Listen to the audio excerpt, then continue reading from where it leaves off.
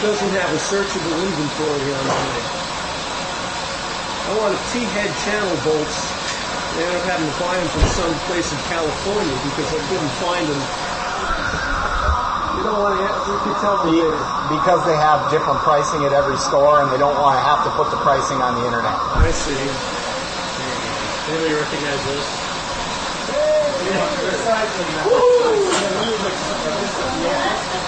Not on here.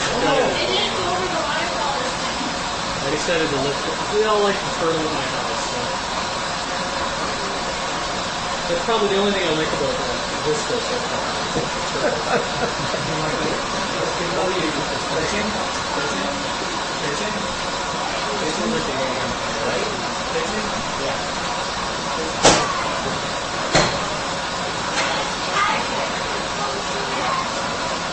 So Kenny, did you buy your expensive alarm clock yet? My expensive what? Alarm clock? No. Your Linux alarm clock? No, I didn't. Because your laptop will do everything that does, and a few other things too. Yeah. No, I thought about it, and I just... I thought it was pretty pricey for what you got there. Hey, the PC love is I thought my alarm clock died. Like this was, so I was going out looking for a new one. They don't even really make it. Regular iPod. Oh, regular alarm clocks. Yeah. You could go retro. They do make some, but they're not really like... Yeah, you could go retro. Get one of those ones with the little hammer that goes... Yeah.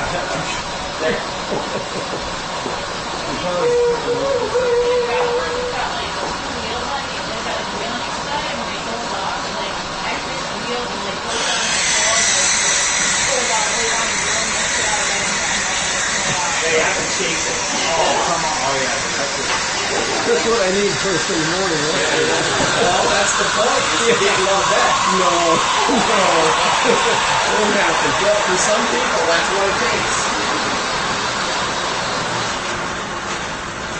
Now, sometimes I must hit the snooze on mine because I'm like, what just happened? It's already like, half an hour later. And I don't remember. What you got to have is some type of ratchet system on the bed, and you set the alarm clock far off. So as soon as you get off the bed, ratchet system just. And now you can't lay back down until you enter a combo or something. Yeah, I have to admit, I did have to put the alarm clock across the room because, if I didn't get up to shut it off, I would shut it off and never did it. I've obviously done that plenty of times. The ones that I hate are the ones that it's easier to shut it off than hit the snooze. So you end up shutting it off because it's easier. Yeah, that's not good. No. Depends how bad you want to keep your job. You got to make sure the snooze is easily accessible and the off is not. I can go on an hour.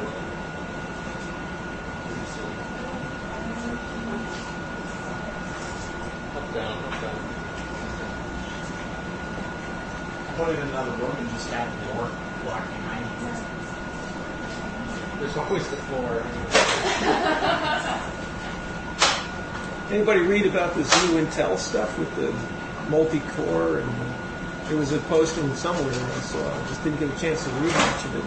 But Intel's coming out with a new processor architecture that's supposed to be really hot stuff, less power. Somehow parts of the it combines the memory and the processor on the main chip. The memory. And then it shuts down areas that it isn't using, so it's not one of these discussions about trading off performance against efficiency. They're giving you both, basically.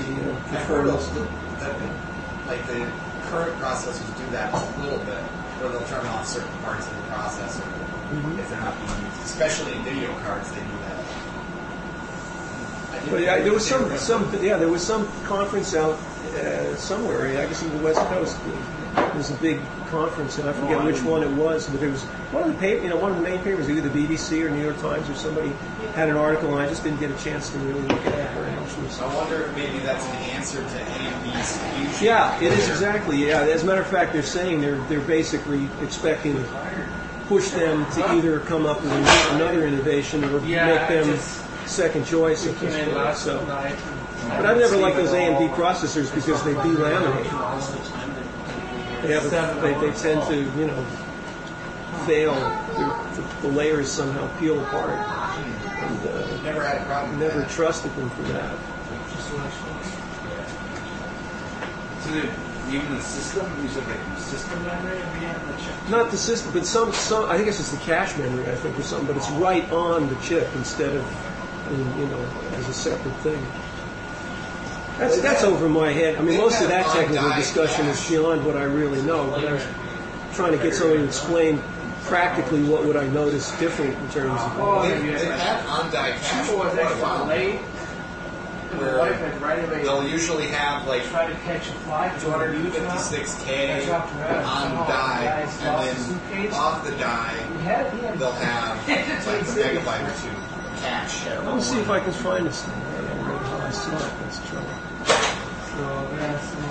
And I know AMDs are putting the memory controller right on their chips right now, whereas Intel's are not. So the AMD, it's got a direct interface to memory, and then it's got another direct interface that goes out to the video card or the stealth bridge. So the AMD motherboards don't actually have a north bridge at all. It's all right on You like the launcher microphone? processor. Yeah, that'd be great. Thanks. So do you want to do a formal invitation? That's just the left one. Hello and welcome. If you're listening, you probably already know that this is the Eau Claire Linux user group, and we are broadcasting live, pseudo-live, or in recording from Cafe 420 in Eau Claire. Hello. Awesome. All right, yeah. Still have to work on the theme music. I don't know. So Loesch is out this week. He's seen the grand faces in South Dakota. He dropped off my audio stuff for me to use this week. See, How nice of him. always thinking of others. I'm not a good meeting manager, so I'm. I haven't been here a lot lately either, so vacation and missing. But do you want to start at the end, and we'll go on this way? I kind of pretty much told you what was new for this week with the KeyKit stuff and all Yep. that. That's pretty much. And somebody new? Yeah, we have somebody new. Somebody new. Introduce yourself and tell us what brings you here. Okay, I'm Elmer Dow. I use Linux on my desktop, or maybe on R40 laptop, and your family machine. My kids have learned how to operate on the Mayo OS. I've been enjoying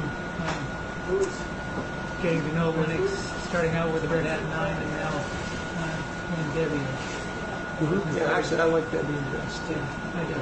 I tried an Office install on the hard drive, and that was kind of fun to play with. But I'm looking forward to the release of the link because I'm still running Sarge. Yeah. Yeah, actually, my desktops, I have Debian systems on. And these guys talked me into putting Ubuntu on my Dell laptop. Yeah, they don't know what they're talking about. Fedora all the way. How did it work for you? It's good. It's okay. The only thing that really doesn't work, quite right is the webcam, which I do have a program that will work with it, but for some reason, most of the webcam stuff that Ubuntu has in their normal distributions, for some reason can't handle the palette. It's that YV palette. I actually saw something, and that is a very, very common palette for webcams. So something else.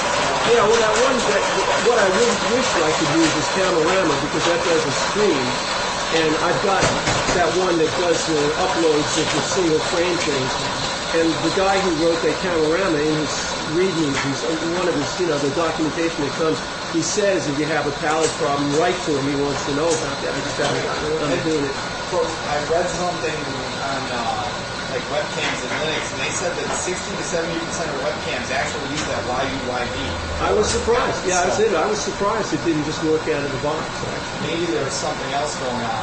It's just no, that's it because that's the one with that FS webcam. That's the only change I have to make from all the default settings that all the other things use, and that immediately produces a picture. So maybe it's thinking that maybe it's just not detecting right, but the software actually supports it, but it thinks it's another type for some reason. Maybe something in the driver. Yeah, could be. Well, I'll write the guy as soon as I get around to it and see what he's got to say. So where did you hear about the group? Well, I was a member of the Billings users group in Billings, Montana. Just moved in from Montana and decided to look around and see who was here. Oh, so you were lugging in Montana? Which was about, let's see, from my last location, it was about 4 hours away. Hopefully you're closer this time, or? Yeah, I'm right over in Altoona now. Okay. Staying with my in-laws as we look for a place to settle. It's a little bit more convenient. Yeah. Well, you have one member that drives about an hour down there from Oh, he comes that far, doesn't he? The guy who kind of started Walsh isn't here this week to take his kids to South Florida. He should get back next week. He puts the newsletter together for us. Are most of the people here desktop users or some server operating systems? We've got a pretty varied amount of experience between, I play with both at home, but not at one level.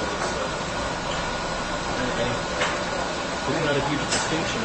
Well, yeah, it's hard to not play Linux and not doing the server stuff too. It's just so easy. It's just let's do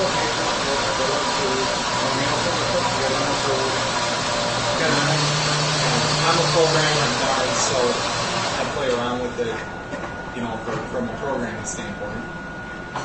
So that's very similar to using it for a server as well. Kind of dabble into that. the majority they use the desktop, not on the laptop. What distros are most people using? Here. I'm pretty much, me and you are probably the only ones that don't use it.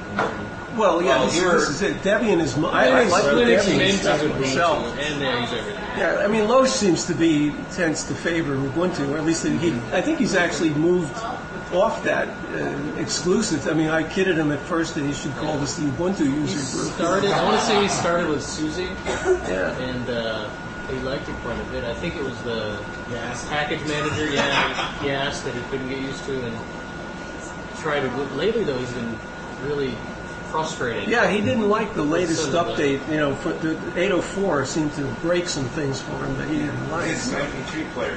The MTP file support for certain music players, and I have the same problem too. My wife's got an old player. I was going to put some Iron Maiden on it for my other boy. I can't do anything with it. I can plug it in. I can drag files onto it. It says it's copying them there, but they go into some place. It's pretty out stuff. I don't know what it is. Loesch went as far as reinstalling 710. Yeah, well, that's what it still didn't this is work. 710 that I have on here. I like that. The 710 works for me. So I usually wait till everybody solves the problems on the new releases before I go. Yeah. I have one kind of crazy cutting. Let's see, it's Sarge, and then it was Sid, Yeah. and then Lenny's the one we're waiting for. The one I have now is kind of a hybrid of Sarge and Sid, and I do have problems with that. Things aren't really stable. But it's not a production machine or anything, so it's all a train layout for me. So I like to fool around with it and see what works and what doesn't. True to form, I've been trying to move to something else. Can't get it to run. I've used Red Hat and SUSE and Vista and Mandrake and Mandrake. And Ubuntu just seemed how it's just when I went to Ubuntu, it just seemed to work really well. I've used Fedora since Red Hat 6. And never really used anything else. And that's pretty much what I'm sticking with. I used Fedora, and then this guy came with Sandra on some of the triple PCs. So everything just works on it out of the box, so I'm not changing it. I don't want to mess with it. I think the next laptop I buy, I'm going to buy something out of the box. Something what? It's something with Linux out of the box. I think it's a big deal. Well, that's why I for chose the support, and if 710 it on doesn't this, work- because they're selling exactly this 1525 in Europe with this Ubuntu system pre-installed. So I figured that was a good match. Yeah.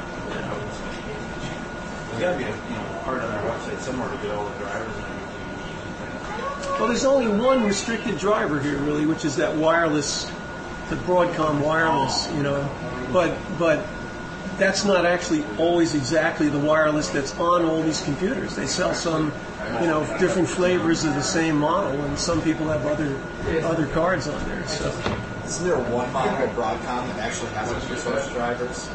I think that's the only wireless card that really. well, the Sun system, that Solaris system, I have the Broadcom drivers that came with that worked with the well, it's not a wireless, but it's the onboard NIC is Broadcom, and it just worked right out of the box. So.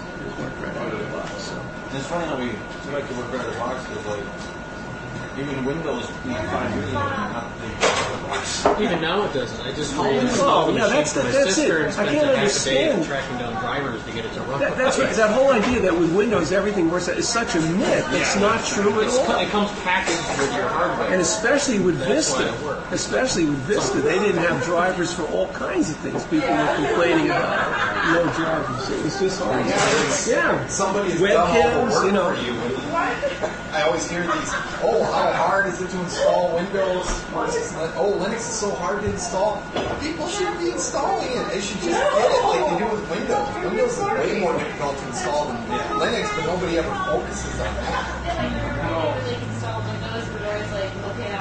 It took me over an hour and a half to install Windows properly.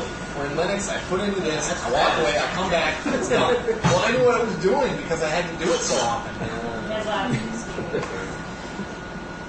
Take a class. It takes me a half an hour on the Dell website just to put another driver, chipset, audio card, network card. Oddly enough, I had to use a different computer to get on the internet. Yeah, I always loved that. On a desktop machine. It's built into the motherboard. And Windows came with no network drivers. It came with like the NE2000 driver, and that's it. Yes, I remember that. If you wanted to get any other type of network so you could get on the internet and download the other drivers, you had to get on the internet to download the drivers. And before the days of jump drives, that was hard. You had to put on a floppy, and then you put the floppy in. Oh, bad sector. Okay, I guess I'll go back and do it again. I guess I didn't save it on the PC. I'll go find it again. oh man. So, I guess so. We got a fair distributions that people use. I'm trying really hard to move to Suzy for some reason. I don't know. Something about it. They have a funny file system. They have a funny, arrangement for the file system. It's a little bit, Anything that is set up to build on SUSE, you end up having to completely redo the makefile before you can build successfully on Debian or Ubuntu Don't they systems. put a lot of stuff in home directory too, where it's a lot of distributions don't even use that? I know Fedora doesn't use that. I want to say Susie's one that doesn't even give you an open keyboard. Because there was something I tried a week or two ago that I didn't even have a page. Maybe that was Man Greenwood. I remember I remember I installed an RPM that wasn't a Fedora RPM, and it put something on. It was like, what good is that? That's not going to help me. And I thought it was SUSE, but I don't know. I was actually trying to play with KD4.1. There's some stuff I think people like about it that work well. I might actually think about using it. BAC? Well, What's that? We're listening. yes. Big ass clock. KD 4.1 BAC. Yeah, I found out how to get rid of that. You can get rid of it, you just can't make it small. What was the letter about the CD, the paying for the CDs? Anybody? Oh, it sounds like they're going to be Sounds about like $1 more. a pop. Yeah, they were more expensive. I think than expected them to be. $1 or $1.30 per CD. Yeah. I'm supposed to collect donations. You can all buy me beers, and I will donate for you. 1 penny per beer that you buy.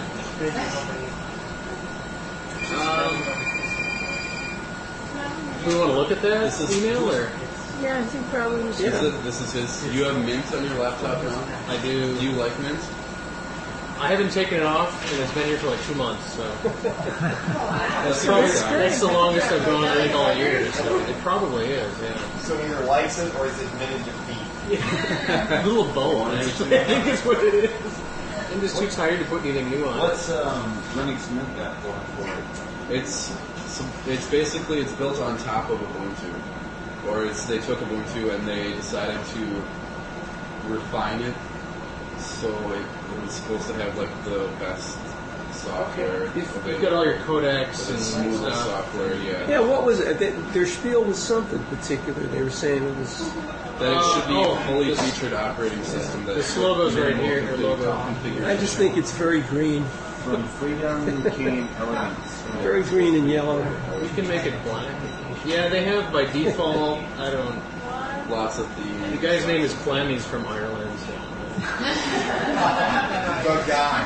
It's like one guy. There might be a few. Yeah, he did this. By default, I actually like Wild Mint. It's the first dark theme that actually. Yeah, Well, I'm it's a little close to Vista. Yes. It's, I believe it's from the Aurora GTK engine, which I cannot get to run properly if I install it myself. But for whatever they've done here, it works fine on Linux Mint. It comes built in. So, but if I install the Aurora engine myself, it just doesn't work. So, but he writes here. Can you see that? Yeah. So,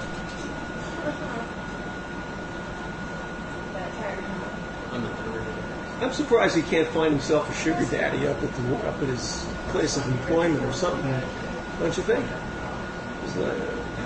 The Freenet used to find all kinds of people to fund these kinds of things. But Joe Owsley used to work pretty hard at that. Maybe I'm not aware as how much trouble he went to get that stuff. Just keep bothering people until they give you money. Works for children. Yes, right. Keep fundraising. Keep asking until people are annoyed. Your you know list what, I of just stuff started picking up. pretty well Okay to get rid of you. nailed down yet, or he's Well, I haven't worked on much since last week. I think we had a pretty good list. Yeah, I thought it was I made those graphics. thought it was pretty wide ranging. Oh, yeah, I was supposed to bug you about something. He ran kind of a wide gamut of Software. Money, user abilities. Software free. But that may be a good thing. I don't know. I'm the last person to say what will be popular or what Yeah, I won't. haven't- everywhere. I don't know. Programs and putting them on Yeah. CD and handing them out. In fact, I usually pretty much go by what I think is probably my opinion. Probably the minority. Because I don't know if they're, I'm not sure how they're doing it. I think they're just linking out to. What? Let's talk about the CDs for him because he was. Oh yeah, well that's about something called Freedom Software Day, Free Software Day, Free Software Freedom Day. So he's organizing this little thing at the public library where they're going to have some CDs to give out and brochures to inform people about the availability of free software, whether you're doing it in Linux or any other operating system, really. And it's a national thing. There's a website for the Software Freedom Day. And it's just basically trying to promote the idea of open source. So, what, This is the outside of the pamphlet. Yep. Elliot's working on the pamphlet here and stuff. Byron, I'm working on the CD. What? Stretch it over. That'll work, yeah. Yeah, I thought that looked pretty. You posted that on the homepage of the group, the Yahoo thing. I thought it looked pretty good. look this I haven't way. been to the meetings in a while. Are we going to all go there and do something, or are we going to? I don't know. Few of us. I'm not sure if we've decided if we'd actually go. Yeah.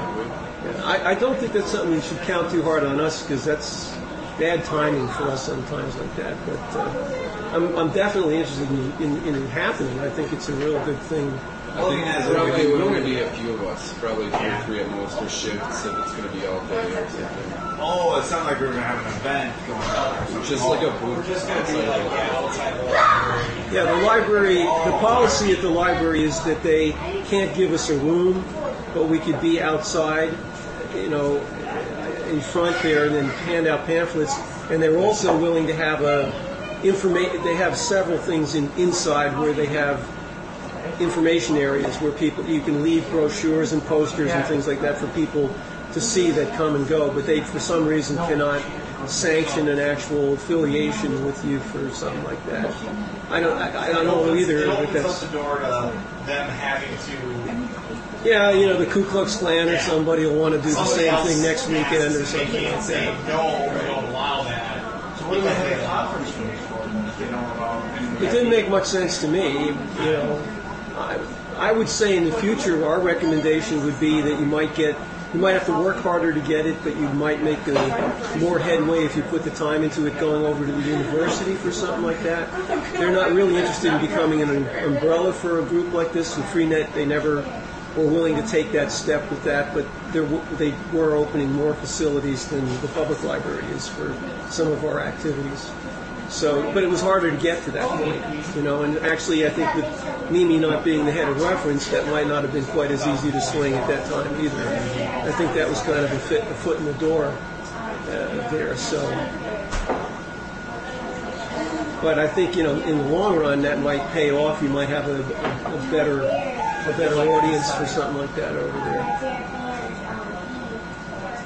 I'm just confused on why they have all these conference rooms right now. Is that better, Allison? Well, I think you could use them for private meetings, but not something where Not where you're going to expecting approach the crowds You level. said to it walk was squished through. or something. I think that's why. Is that? But yeah, I don't know. I'm thinking the CD is probably something like this right here, but having it just monocolored. Some type of outline. That'll be cheaper to print, Different yeah. fabric. I mean, that would work. Blue color or something on some CD. Did you take all that artwork off of the SOP? I started with it, but then I pretty much removed it. Yeah. And then the rest of the stuff is from our team. Yeah.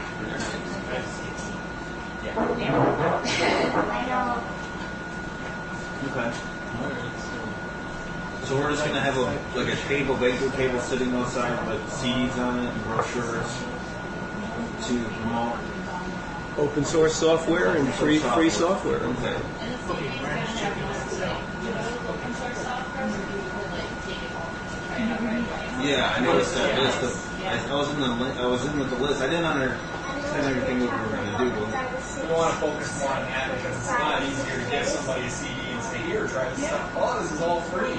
And then just kind of mention the Linux thing. Just kind of get their foot in the door instead of having to jump head in and have a bad Yeah, experience. I've always heard it's the best way to do it is to start with free software. The ones who are interested are going to follow it through, and the ones that aren't, Yeah, and free is like a magic word, you know, Claire. You ever notice, like, you know, whenever these guys get on the news program to announce their activities, like the third word out of their mouth is, and it's free. You know? So, What will you be giving away? Probably open office? Open Office will be on there, again, Inkscape, pretty much all the standard, you know, things that, the big applications that we want a Windows version for, or that you have to pay for. oh, here we go. This is like keep going down. Oh yeah, that's actually, you know, we have the Loesch has a server with the homepage for the group on it. Make sure give you the URL for that, and then there's also a Yahoo group that you know, a message board and or Google, is it Google? Yeah, Google group and the file section and stuff. So if you know, you can sort of see what what things are going on by looking at those. So yeah, OpenOffice is probably the big one. Firefox, for those who don't know about it, Thunderbird, Agent. Anybody use Scribus? Yeah, actually, that's who's talking to Scribe about Scribe? You I actually, was yes. playing Yeah. around with some. It's I used the original version and it had a long way to go. I haven't used yeah, it it's since. getting a lot better. It's filled with features now. I don't know how long ago you used it or tried it out. Way back. Way back. Yeah, a couple It years. really has come a long way with the features. I just tried it recently and it looked pretty decent. About maybe 5 or 6 months ago I tried it and it had the features but it had some show-stopping bugs. Just things that were annoying, like you'd be working and all of a sudden your canvas would just, and it would like change you to like coordinates, 100,000 by 100,000.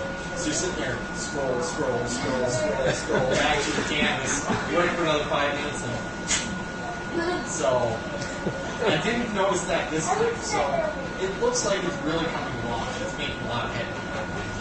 So I mean, maybe you could take a look at it again. It might be to the point where it's useful. I've done the graphics there. I actually did most of that in Inkscape, and then I was going to import that to Scribus and try to put in everything else over top of that.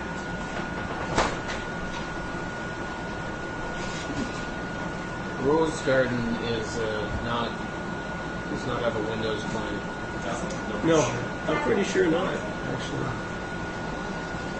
Thank goodness, dude. I mean, the less you see of that program, the better.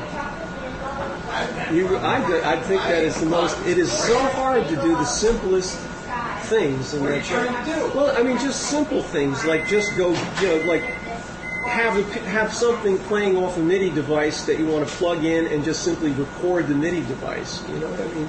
You have to go through a whole process of setting up a MIDI device, and I mean, there's just too much there. There's just too much there. It's just What MIDI devices are you trying to record on? anything. I mean, any device that's playing back a MIDI file. If you want to take a particular channel out or something, and so you can read it in music or something like that, and it just becomes an awful lot of pull-down menus and button clicks to get to the point where you can just single out that one channel and record it. That's been my experience. It works well, but the user interface, I think, is just so complicated compared to what I'm used to using, like with Sonar in Windows or something like that, where you can very easily set those kinds of things up. I don't know. I guess I never really had a problem with recording. You just pretty much mark the track, go, and it plays through the track, and you can just record the MIDI, and it goes into whatever track. When was the last update they had for Rose Garden? Was it developed a lot recently, or is it? Because I thought it was very similar to like Cakewalk or Sonar type program. Line program. Well, but I didn't get into it very but the interface is complicated. Things aren't, where you expect them to be. I find it very complicated because. We must have different ideas of complicated and not complicated. It's probably what you're used to, too. Because I thought it was actually pretty intuitive, and I tried some other ones, and I had problems using those. So, I don't know, maybe there's two different camps here. Yeah, it might be just what I'm used to, too. I played with a Kosher doesn't do MIDI stuff right now, but there's an audio recording interface that's really simple. And it took me forever to figure out how to do the simplest thing, just because I wasn't used to it. So once you get used to it, you're like, wow, that's kind of strange. And then you're like, wow, that's really easy. And pretty soon it's intuitive. Pretty. Once your intuition is shifted, once it assimilates you, then it becomes intuitive. It just seems that an awful lot of stuff stays up on the desktop all the time. That you can't get rid of it. Whereas like in Cakewalk and Sonar and stuff, you can collapse the parts of it that you're not dealing with. Okay, I'll give you that one. I have to. But see, when you've got a guitar in your, when you got a guitar in your lap and music over here and a keyboard for input here, and you start fooling around, you have to worry about the mouse and what your nose is pressing on and so on and so forth. It gets a little bit. That's what I mean by complicated. Audio software is hard to manage on one screen, I think. Yeah. Yeah. We get into the mixing boards and the tracks. Our door is just horrible on one screen. It's completely unusable unless you've got huge resolution. There's a couple jack plugins I can't even use at 1280 by 800 because they're taller than 800 standard. You just can't use it because you can't get to all the buttons. So You can use it. You just gotta hold Alt. Oh, okay. Yeah. Is that the rest of it? Works real well.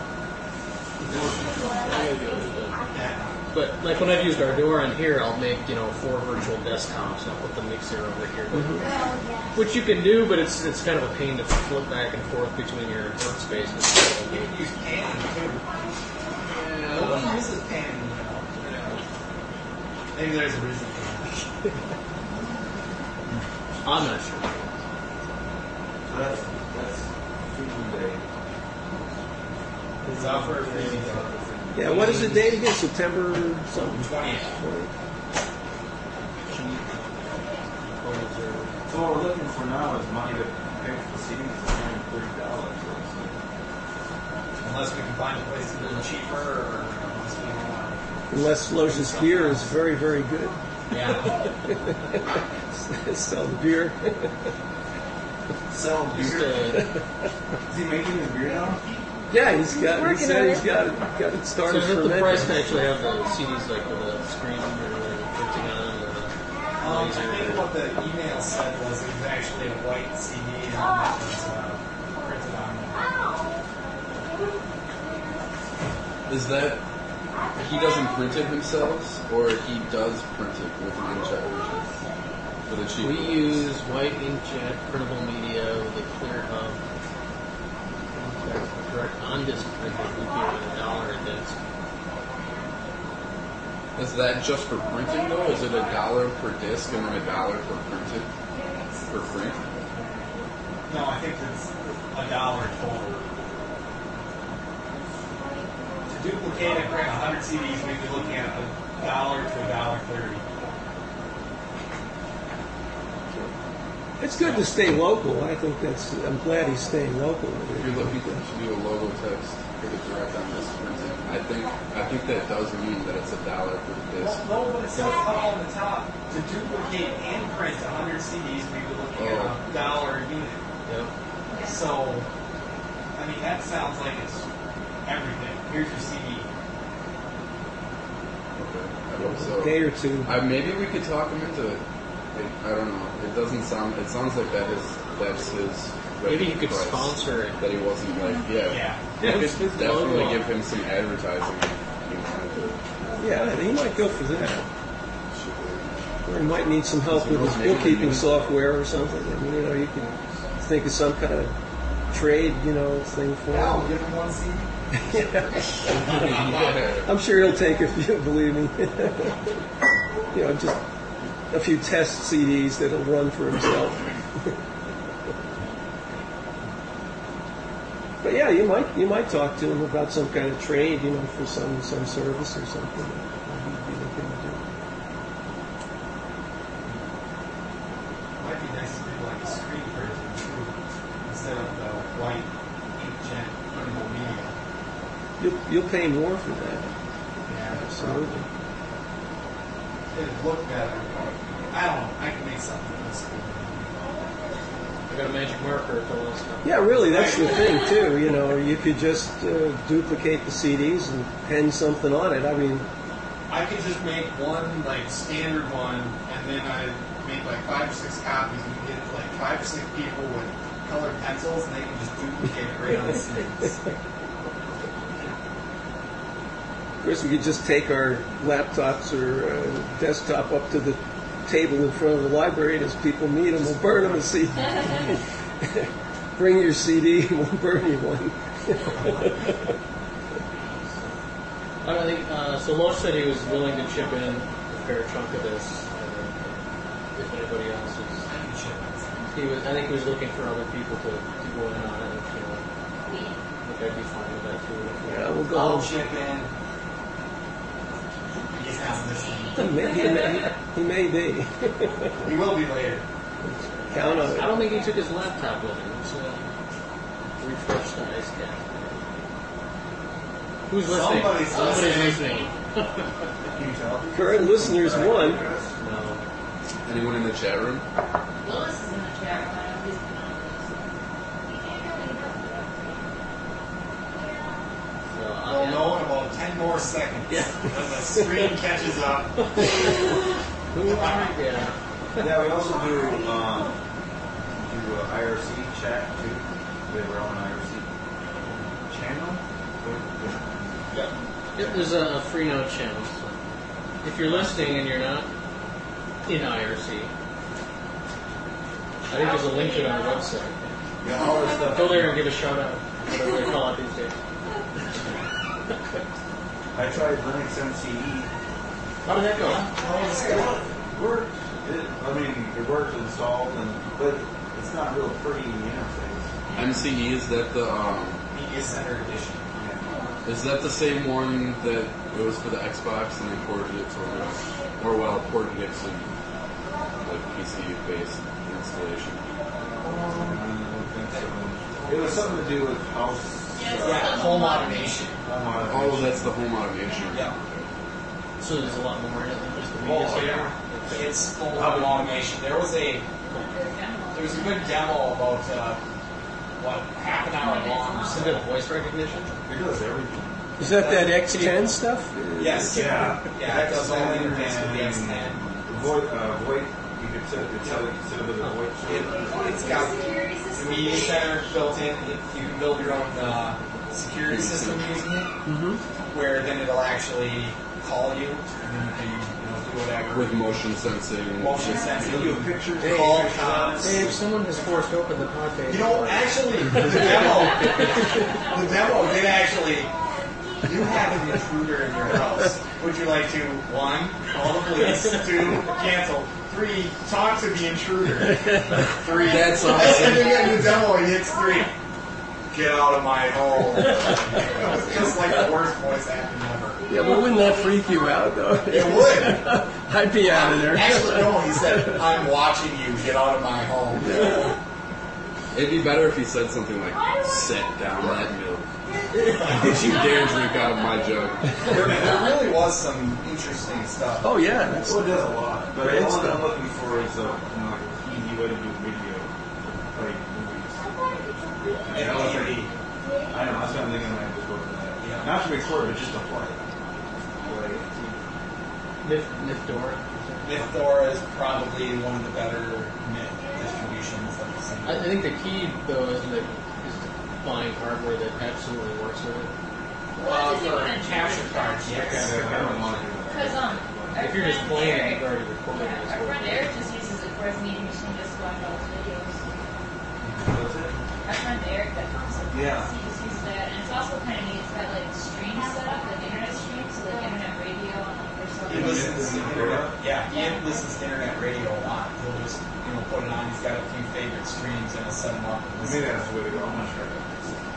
And it worked on Pentium 3866. Yep. For the longest time, you were running it on 733, and it was doing full recording and everything. So it doesn't take long. I was really, I guess, impressed with it. Last week I tried, well, we recorded the Olympics, and I tried making a DVD out of it. And Mythdora had the menu options, like make DVD. Okay, what type of menu system do you want? I want that one. Okay, I want to fit 4 hours on one DVD. Go. What? Yeah. Put in the DVD. There's your DVD. Stuck it in the DVD player. Had a full menu system and everything. Looked great. I mean, it started off as high def recording, but yeah, it made a really nice DVD. No problems. It just worked right out of the box. I thought I would give Linux MCE a chance to see it.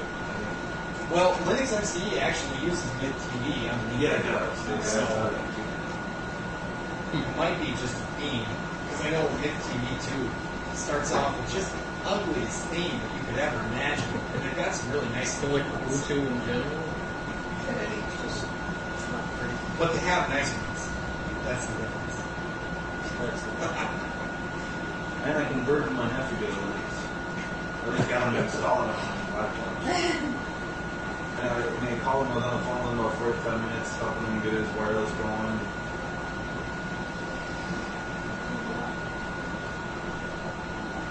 Cool. That was fun. I don't know how many of you guys would be interested in this. It's a little off topic, but I found this video. It's a project from the University of Washington, and I don't know. They have a demo of it, and it's amazing. It's using photographs to enhance videos. You can take lower quality, low resolution videos. Well, we plug him in, or give him the URL. It's kind of long. It's Email us. Throw it up in the chat. IRC. Yeah, put it in the chat. There you go. I have to learn how to do that. I just, for some reason, I have a phobia of IRC. It seems so strange to me to converse with people that way. Yeah, it is. I've been forced into doing it with some tech support stuff, and I've managed to stumble my way through that, but I just find it very uncomfortable. I can't. It's the same thing with email. It's just a completely different situation when you're talking to somebody directly. Yeah, well, I had no trouble adjusting the email, I guess. Well, I mean, email's even different than IRC. Yeah. Every one of those is just a person might come off one way in person and just completely different in email. Yeah. And that's what I don't like about it. That's why I don't like talking to people on the phone or email. Phone is the same thing. Phone I can handle a little bit, but email I can't because I can't explain myself on them, and then I can't get the inflection and voice on how they feel about what I'm saying. What the way left? Because I said about the same thing maybe about 3 weeks ago. Like almost word. Is there sound? Do we have sound at all? Exactly. I spent. It's definitely worth watching. It was incredible what they were able to Just do. making sure that I pick the right word. Yeah. To make sure that I'm saying. And the source code is available also for some version. Video? Okay. While considered video is easy to capture, it suffers from many common artifacts. In this video, you can see overexposed areas, and if the video is in limited resolution. I mean, you still can understand what's going on without the sound. But In contrast, digital photographs typically have a much higher resolution and are better exposed. Our goal is to bring some of the benefits of still photography to videos of the static scene. To use our system, the user complements a video capture session by taking a few additional photographs. These photographs are used to enhance the video in several interesting ways. For example, we will transfer photographic qualities into proper exposure to the video. So they're enhancing the frame read ahead and stuff using this. it actually models the scene. And the edit is then automatically uses the copied. higher resolution to update the Accomplish this using the video photographs. They actually do something similar to that with cameras, where the high-end cameras where you can take multiple photos at different exposures, and then you Oh yeah, that's combine really the- for HDR with bracketing. The same geometry is combine the different There's some pictures together amazing to HDR pictures out there. relative closest Most of them are touched still up. photographs. Yeah, that's exactly what I'm talking about. We It's then cool. use a novel multi-view stereo technique to estimate the viewpoint depth. They go into, it's kind of long, but they go into other things that it allows you to do. And it's, their algorithm only works on a static scene. The camera angle and the lighting cannot change, but the scene has to remain static for whatever reason. But you could take a photo in a frame, map or make a mask of just the actual picture, swap the picture out, and you'll still get the reflections on the glass from before with the first picture. For example, in this reconstruction, you can see holes, seams, and tunnel inference. While it's based on fusion technique, we use these artifacts, incorporating the simple gradients of the input video. I don't have a huge problem This with is a spatial resolution of the video using high resolution photographs.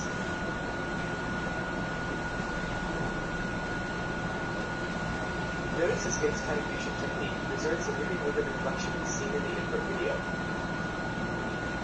Since the photographs have a much higher resolution than the video, we can zoom in to view the details captured by the photographs. The resolution is effectively increased by 4 times.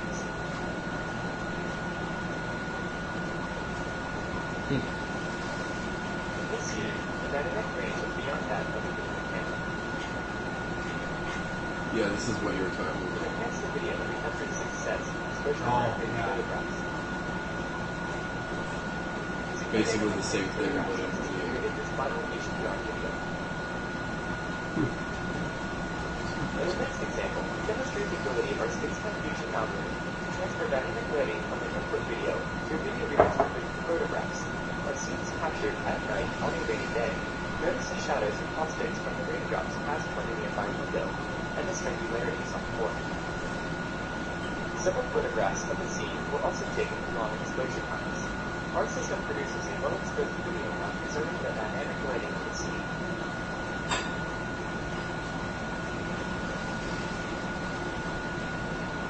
Space-time fusions.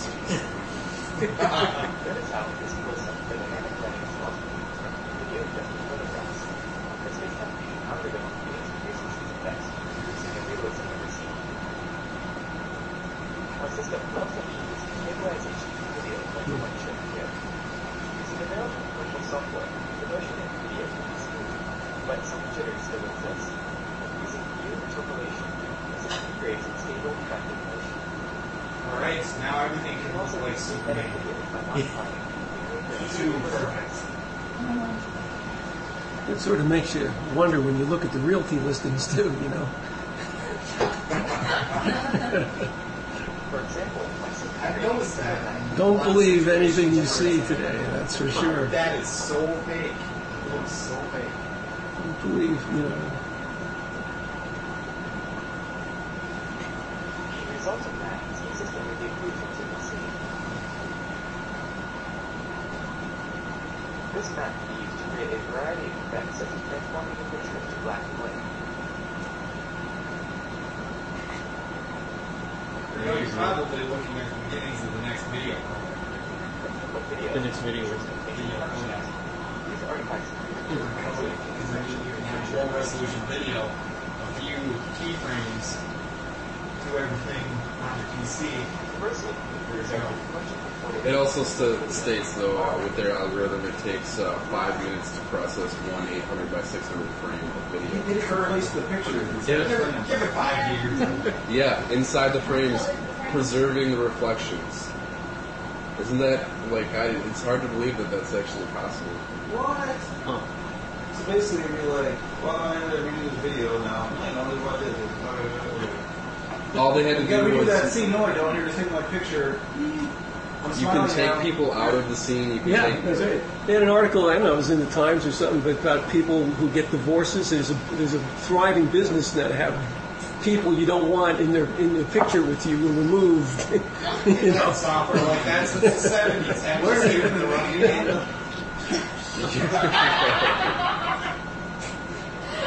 Oh, you take that post out? This is kind of like that one other thing that GIMP plugged in. With the photos, I can't remember exactly what it was called. Yeah, theirs works a little better though. So they're actually using like different angles they saw it from to fill in the ones that are Yeah, it's stereo, whatever it's called, stereoscopic filters. Yeah, it just takes the information from the later scenes of that area Fills in the behind ones and before. fills in the previous ones. That's pretty neat. Yeah. Yeah, well, all the blown video away. stuff works that it's scanning ahead the frames. Otherwise, it couldn't possibly crunch the numbers to get all those pixels to change. So it's always figuring out ahead of time which pixels it doesn't need to change. So next And then time, it just locks those in, and then it just works on the ones that need to change, and that cuts the processing time way so down. next time I go to Reptile Gardens and I want to videotape the alligator guy behind all the fence, I can just make sure I move around a bit, and then when I get home, I can Take all the fence all the out. fence out. Exactly. That's, well, that's where I was. A couple weeks, a month ago. It's been a while already. I went to South Dakota. Oh, two? I kept going though. I went all the way to Colorado. Oh, you can Up into the mountains and stuff. Wow. But that's pretty Yeah, cool. that's nice. That's interesting. Should have. I mean, how close is it going to be? They don't have a binary package or anything. They said that there are pieces of their algorithm you can salvage out of their source code if you want to go through it and try and figure it out yourself, which I'm sure is increasingly complicated. Yeah. I mean, processing the videos to figure out depths, and basically what they were doing was like creating 3D maps of the video. I mean, I'm sure it's just insane. Cool. That is cool stuff. I just thought you guys would be Yeah. I'm still keeping moved out. Anybody else have anything going on? For those who didn't hear, I fixed my video card. I soldered in some new capacitors. It worked? No, not You my replaced laptop. My desktop. You successfully replaced the capacitors? I successfully replaced the capacitors. And I have also found the cause of the capacitors. Used an oscilloscope, was monitoring the power. Yeah, it turns out my 5-volt power rail is running at 4.1 volts, which that ain't enough. 4.5, yeah, okay, I can see it, but 4.1 is really low, so... New power supply? Yep, probably going to need a new power supply. And that's probably what So are you happened. just not using it until you get a new power supply? Yeah, Do you mean your main power supply? main power Yeah. supply. Just Because, not putting out I monitored the 5 volts on multiple different rails. You know, usually each, you got, a couple of Molex connectors out of each one. Usually those are each on their own separate circuit. And every one of them set exactly the same amount of voltage. So there's some type of power regulation in the power supply that's spitting out 4.1 instead of 5. We went through a little bit of that, the electronics and the science behind power supplies in my electronics class at the tech school. Apparently the power supplies these days aren't nearly as robust as they used to be. Not even close. I don't remember all the components that they were talking about that should be there, that you should have 2 or 3 of. Well, the general way that the power supplies work is they actually take the AC, turn it to DC, and then they use a DC to DC converter called a buck converter, where they turn it to an extremely high frequency and run it through a small coil. And because it's such a high frequency, they can get a lot of amps versus a transformer where you can't get as many amps. So then they just have a little microcontroller that monitors the output voltage and varies the rate so that it gets exactly the right voltage. So it's really a voltage regulator and converter built all in one. And then on the other end, you're supposed to have a bunch of power capacitors to smooth it out to make sure that it's back to regular DC. And that's usually what they skimp on. They don't put high enough quality power or power capacitor in there, or they don't put enough, and you get waves in the power. So on your video card, it wasn't working, and you're wondering why it wasn't working. It was locking up. It would reboot the PC. I don't know, once every 5 minutes. Where did it come from? I have no I'm Still one listener. electronics. Yeah, that's no, it's interesting you understand that because it's at work now. We got desktop PCs that are about 5 years old and placing 2 to 3 power supplies at a time. Sometimes it could be the capacitors in those are wrong too. Well, I mean, you can pull them up and look at them. see, blowing capacitors kind of bubbles up on top and then it gets that crusty orangish stuff. Yeah. you want me to bring them for you? I don't want to look at them. No, I'm good. We've got enough phone fast. Yeah, we're good. I got 3 blown capacitors. That's just fine. No, I'm not going to try to repair them and buy anymore. Usually, if I have to so much as get the screwdriver out, it's beyond hope for me. It was the principle of the matter. It wasn't the fact that it would have been easier to get a new one. No, it was the fact that I'm going to fix it. What kind of soldering equipment do you have? Just a soldering iron. That's really all you need. Yeah, well, but I mean, do you have adjustable temperatures? And, No. really? No. Got a Yeah, as long as Just it's the got standard enough iron with the fine tip. standard iron with the fine tip, and you got to make sure that you have enough wattage behind it. Because the less wattage you have, the harder it is. Yeah, it's better to have it hot and do it quickly than to have it take a Even while to with heat small up. stuff, if you got the high heat, you just versus if you hold it, if you have the low heat, you hold it Cooks on it. there. Then the heat disperses and it takes the heat of your components, and you have a higher chance of breaking. I made the mistake of buying one a battery-powered soldering iron and two that really, really terrible battery-powered cold heat soldering iron. That thing is just worthless. I want to try that soldering paste. It's a paste you just put on, and then you can just pretty much put it in a toaster oven for like 30 minutes, and take it out of the toaster oven, and everything's all soldered up. Seriously, that's all it is. I would That's really how be leery about subjecting my components to So that. that Yeah, kind but of the thing is, if you look at all the motherboards and everything, that's how they're all done.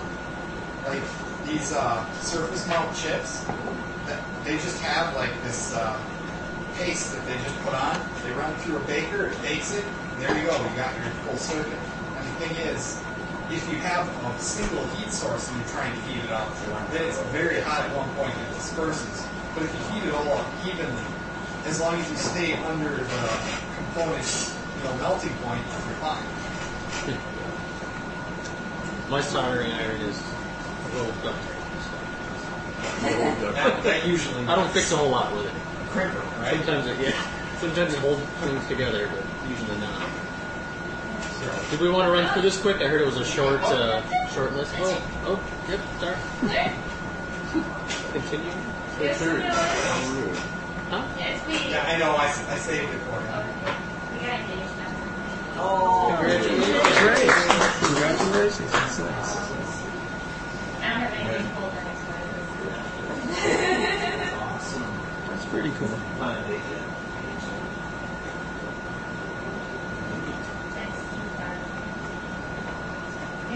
Can't get too far ahead of yourselves. Was it food? Yeah, it's us. Cool.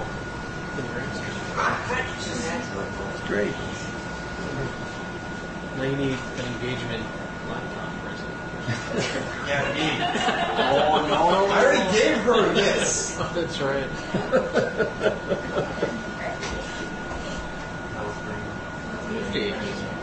Yeah, that's right. You have to register. No, it's late. Oh, you can do that? Really? Register is late? Oh, I think a lot of places. You know what? You I'll can, find a way. I think a lot of places do stuff like that. Nards does it. Ours does. Wedding registry at Menards. Yep. One of your friends actually registered there because her and her husband both work for Menards, and they're like, we're going to get free stuff from Menards. Did Menards actually give them anything on their registry? No, they people just bought them tools. So. Cool. Well, congratulations. Yeah. That's great. Keep us informed. The date draws numbers. So, big day in court. Oh, okay. I glanced over this. It had to do with someone's railroad track modeling program written in Java. Yeah, the gist of it was that lower courts had said that the GPL couldn't be, it wasn't actually enforceable as a copyright. They had to, it was a contractual agreement, which is actually bad because the contractual agreements don't have as severe of a penalty as the copyright case. So they actually appealed it and they won the appeal. And they said, yes, this is enforceable as a copyright. So that's really the big win for the GPL, is that this appeals court said that yes, it can be upheld as copyright. I guess we have the Java model railroad interface to thank for that. I didn't look at it. I'm kind of curious about it now. So. Yeah, I didn't read this article or the other one. They just appeal so that they can get some advertising.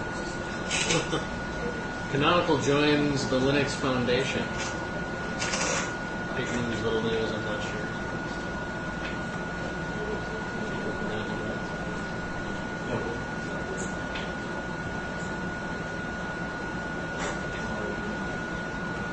Anyone read this one?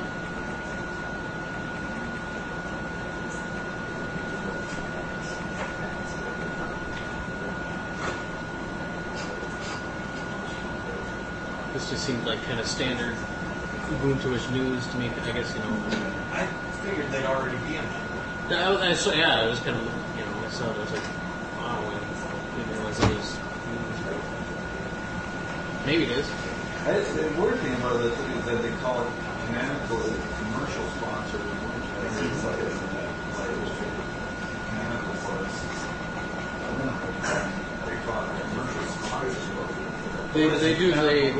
They sell the support and whatever plans you can buy for corporate and whatnot. It's all through Canonical, whereas Ubuntu is still free. A community.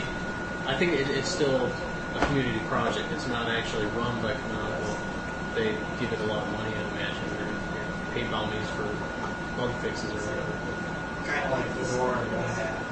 But maybe a little bit tighter knit than that, but similar.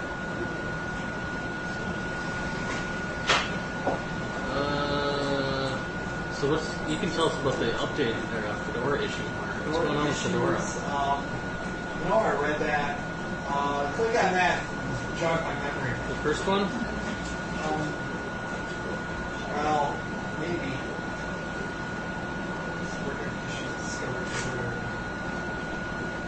Oh, they actually had some issues with their servers. So, like, Fedora site was down and the repositories were actually down. So, it wasn't actually a problem with Fedora itself, it was a problem with all their web stuff. Was it hardware or did they get hacked? I don't know. Try the other one? I don't even know what it said. They just pretty much said, like, everyone, security breach. Anybody know what happened to Netflix last week? Their whole delivery system broke down. They had ads on the TV that they were, and I got an email that they were going to give us a 15% discount because they weren't able to deliver the discs, but for some reason their shipping system broke down.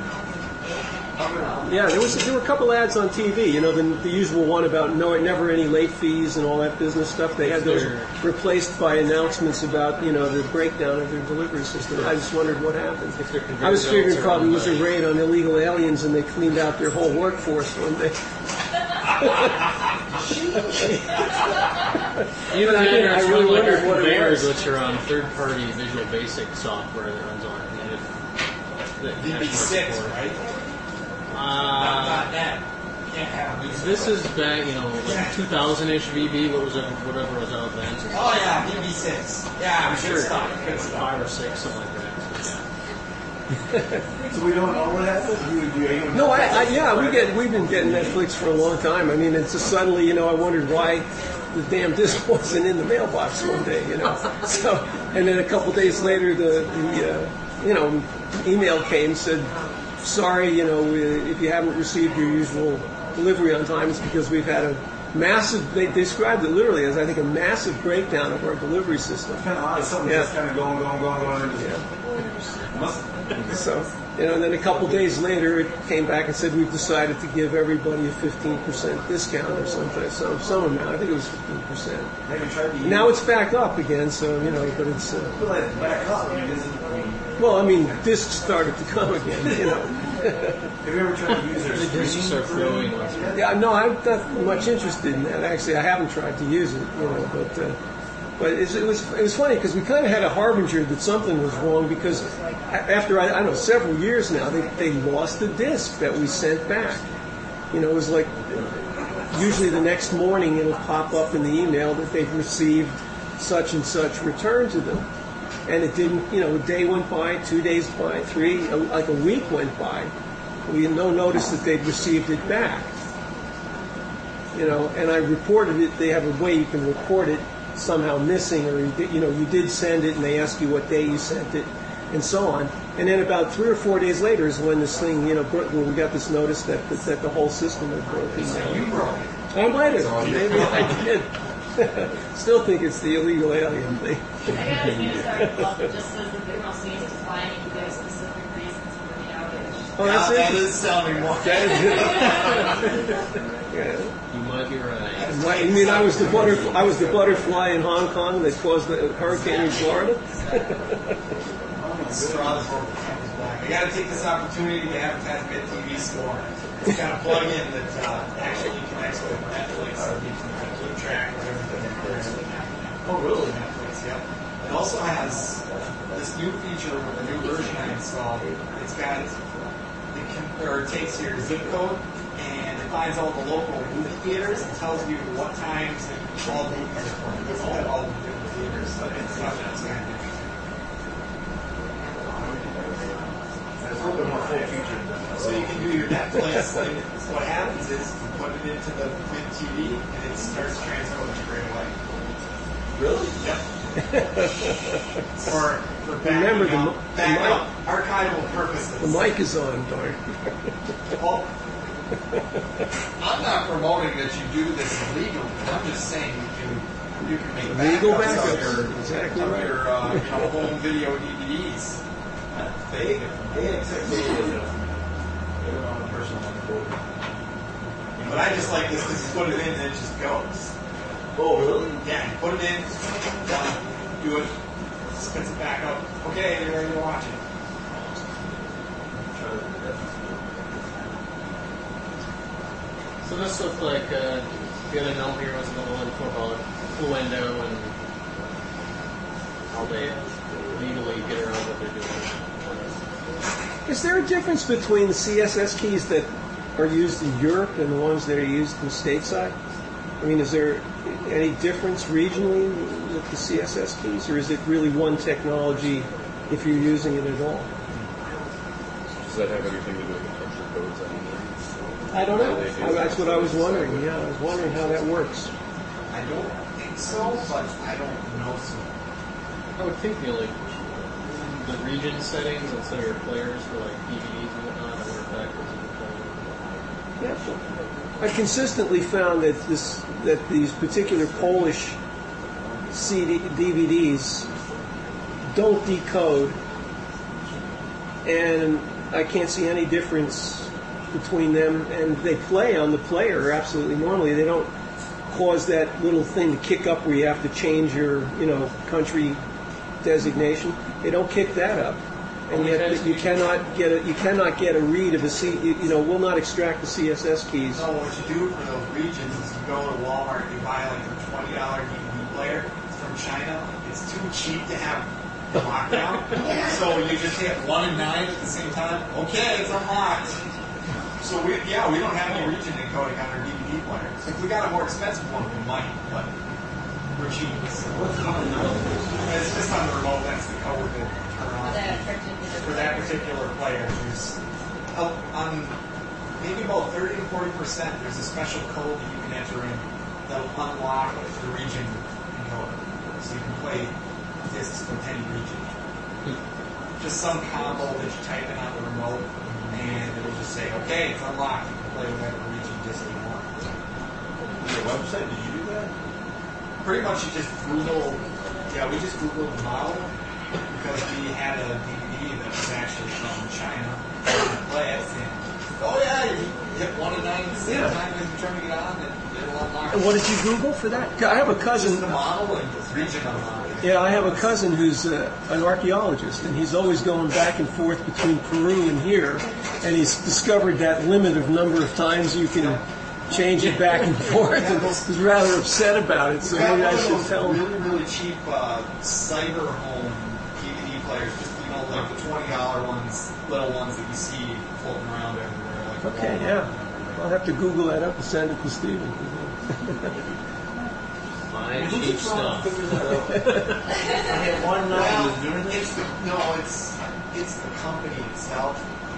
Like there might be a website in like China where they don't really care. And they say, okay, here's how you unlock it. It eventually filters through and makes its way to the websites, or somebody in the company says, oh, you can unlock it this way. And it makes it on some forum somewhere. So, I don't know if anybody's interested in Flendo, but I actually did buy their codec pack a while back, and it seems to work fine. What does it do? It's you get to like MP3 support and MP4 and H263 is it, and Windows Media. So like a couple of times I've installed Fedora on here. I just run the script to install the Fluendo codecs and everything plays, except for DVD. Sweet. And I think it's $30 to get the entire set that they have. Some of those codecs are good enough to pay for. That's the They're all problem. glitching out all the time. Well, that's why I'm using Mint now, because Mint comes with the stuff that you have to go to like Medubuntu to get that's actually not Fluendo or not technically, I don't know if it's legal or not, but it's because the way you look at it. But, like the Fluendo codecs for MP3s, and I don't think, like you said, they're not good. Not great. I mean, yeah, okay, we'll play a video, but more oftentimes than not, they lock up the player. I've never unlocked up the player, but I think I've noticed a quality difference, especially if you take the difference between running Totem with a Zine backend or a GStreamer backend. I think there's a huge difference. You get much better quality out of the Zine backend, at least in my experience, than you ever do on a GStreamer. GStreamer doesn't seem very stable to most. M-Player plays everything, but it's not quite stable. Zine doesn't quite play everything, but it's really stable. And then GStreamer is kind of there. You don't use VLC? You see anything as a matter or what? Yeah, I like VLC too. I find it useful. I just never got on that bandwagon. So, Well, yeah, I mean, the other between what do you need it Zine, for? what do you need it for? I personally like the VLC between M-Player and Zine. I think the user interfaces are. You come back to the more intuitive thing here. Personally, I think the VLC is a bit confusing compared to. Why can't somebody come up with a nice design for a movie player? Like, every single one is just ugly or crap, or it's just they try and make it look like your, receiver, giant thing. No, just give me a stupid play button. That's all I need. It's a play button and slider, like Flash. That's great. Perfect. That's the one thing I think I like about Totem is there's like 3 buttons on it. That's what the menus are for. All right, so Levelator. I don't know. I didn't look at this. Maybe I should have. I think I've heard Bush mention Levelator before. I think what it's supposed to do is just take an audio recording and smooth the levels out. He might be making it hidden. Probably. We could process our recordings from here. It might be easier to hear. Probably just does compression. Yeah, it's just and compression, normalize. sure. Yeah, compress and normalize. I'm pretty sure I've been talking about this particular thing a while ago too. PHP 4. I quit being interested in PHP quite a while ago, but I'm not going to use it. Java person. 4 is coming to the end of life. So.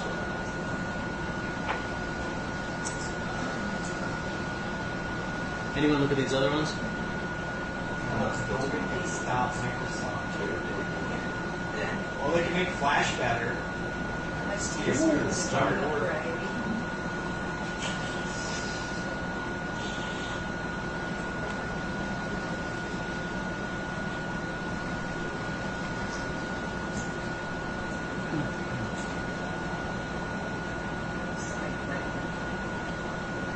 That's one thing. Adobe Flash still sucks. Yep. It has sucked for a long time, and they've never fixed it. they come out with a new version, and it's no better than the previous version. It's no worse, but it's no better. It's not any faster. It doesn't. Where's the 64-bit? 64-bit has been around for 6-7 years now, and they're just completely ignoring it. Whenever anybody says anything about it, wouldn't it be difficult to implement that? that cross-platform being 64-bit? No. If you can do it cross-platform, doing it in 64-bit should be as easy as recompiling it, unless you don't know what you're doing and you don't program correctly. Seriously, I went from a 16-bit program to a 32-bit program at work, and it took me one morning. That was it. And I was done. There was like one or two things I had to change, but really simple. And this isn't a slouch of a program either. This is pretty big. So they just, I don't know if they're just ignoring it, or they just don't know what they're doing, or they've got a lot of assembly language which they shouldn't have. It's just, I just can't understand how they can be standing so still and letting everybody catch up to them. They're that far out ahead. I don't like this waiting for beta.api.marketwatch.com pops up there in 2 seconds. In the bottom one. Yeah. Done. Wait, there it is again. Oh, is it whenever the little yeah. news thing changes? Yeah, it's the latest news thing. It's waiting for me to click on it, and it's going to go off the tattletale when I click down. You know, I noticed that on weather.com too. It always stopped on one site. What is the site? They did a lookup, and it's like some spam site. It's like they just happen to host their stuff on the same site. Yeah, that was the one good thing about Windows. You could find the DLL that was doing that and delete it. And then it would say, DLL fails to load, and that's the only thing. You're like, yeah, that was good. Yeah, that was a nice thing. Oh, so I don't Flash, yeah. I was trying to go to shared objects. HGTV. It's been last week. They must have changed their site, but my wife was trying to go there the other week, and anything with Flash 10 on it would just hang. They had some Flash thing there that would just die, but if you went on to something with Flash 9, it would Yeah, looked like they changed their site, and I didn't see it there. I wasn't really impressed with Flash 10. First off, their install script, plain up, will not install on a 64-bit system at all. I had to go in and hack their install script to get it to install. Yeah. I do that with VMware. And then they've got some weird dependencies that are breaking installs for a lot of different people. Like they're requiring old versions of packages that were never offered in 64-bit because they're so old. Huh. So, and it's supposedly significantly slower than the previous beta, even though they said that speed increases were one of the things that they've done for it. So it's just not a good situation. They need to do something because video on the web is huge, and if Flash starts going down the tubes, then what else does Linux have to play on? Yeah, but what does Adobe care? Yeah, Adobe's never been friendly to Linux, that's for sure. Adobe's never really been friendly. All right, I did actually read some of the Pandora Can't Make Money. Yeah, it's internet radio, and there's something about here about the royalties that internet radio stations are having to pay to some sound exchange. I'm not sure where sound exchange is. Is the same thing going on with Last.fm? Are they making money? With Last.fm is basically the same service. Really? Are they going under? I haven't heard about that. They're not based out of the U.S., so they might be able to get away from that. The Last FM is actually based out of Europe somewhere. I don't know if it's UK or whatever. This The just sound sounds like- exchange. Okay, this has been going on for quite a while. They took it upon themselves to charge money for all, RIAA licensed artists, regardless of whether the artists say they want the royalties collected or not. This company's just collecting for everyone, just because they're the company and they say they can, so they are. So any radio station that broadcasts anything that's anything under the ASCPA or whatever it is. ASCAP, yeah. Anything that's under that, the broadcast, even one thing under it, they're charging for that radio station for all the songs that they're playing, regardless of Why doesn't somebody challenge that? Or has it been challenged? Because they're the designated company to. Who does it? Well, it's Their government designated them as a company. the reason for any of those. The The reason for any of those court challenges is the simple thing is, say, you know, if the sheriff's got 10 guns and you've got one gun, do you want to get into a gun battle with this guy? You know what I mean? It's the same thing. These guys have much more money to throw at stopping you than you have to challenge them. It's just the same story over and over again. I mean, the law is completely on their side. They're like, okay, this one, we don't want everyone going out collecting royalties, so this one company gets to do it all.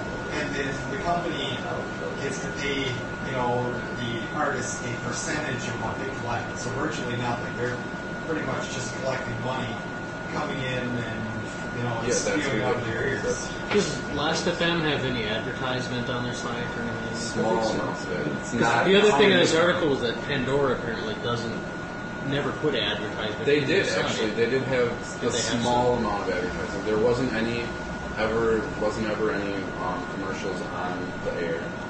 You never had to listen to anything. Just occasionally it would pop up little ads and One other thing too that might be different is one thing they kind of went after Pandora, not after them, but they said, you know, at the end here they just build it and we'll figure out a business model later for which won't be enough to save this experiment. And they were kind of lying to their lack of using ads in the beginning. That was kind of a big thing. A lot of people figured that if you had tons and tons and tons of traffic, there was going to be a way to make money. And a lot of people really couldn't figure that second step out.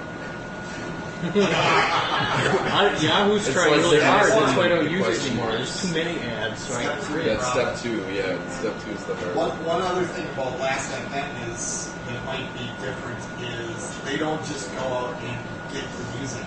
They wait for the people who own the music to say, okay, you can play this. So But they kind of have artists go out and just- get the music. They have just as much music though. They have Right, so but much. I think they're talking directly with the copyright holders of the music, saying, "Do you want the music out?" If the copyright holder says yes, well, that's just too bad. They said I could do it. That's the thing that's going to turn this all around, because artists are finding that the publicity is way more valuable to them than money that it comes in at an early stage, where they end up being completely victimized by agents and things like that who sign them up, you know, because you're so desperate to work, you know, you want to be able to get your stuff out there.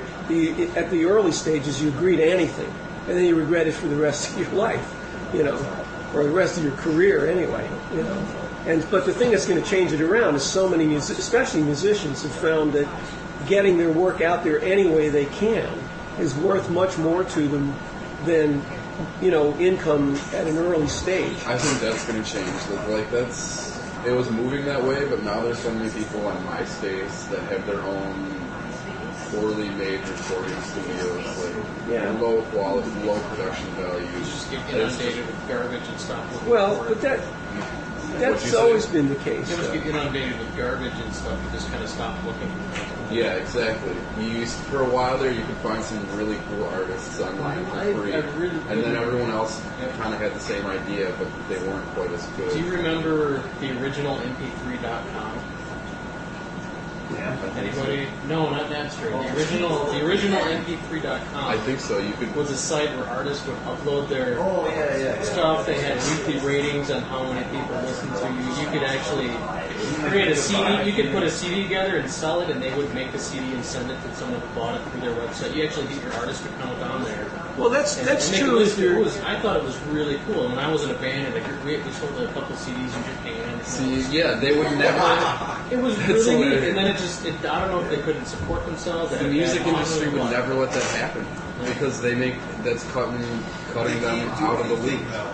Yeah, that's it. Well, It's no more though. What they can do is, yeah, exactly. What you're talking about the glut of information where you can't plow through the garbage, that's true unless you're looking in a focused thing. If you have a more focused idea, like you're interested in Celtic music played on the hurdy-gurdy or something like that, and you start searching those particular niche interests, not just kind of like what's cool now or what's popular now, and you don't have that, completely too much, information Well, it's overload kind of thing. like I said, the original MP3.com was, and it was. It sounds like a great idea. It was. I loved it. I thought it was great. And the thing is, you get that filtering because you.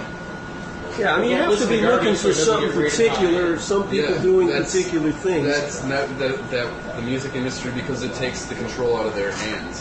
Basically the music industry decides who's popular, who's promoted, who's. But that's why we're listening to music. I mean, when in the 1960s and 70s, we were not, at the snack bar, we were not listening to the music that my parents listened to during the war.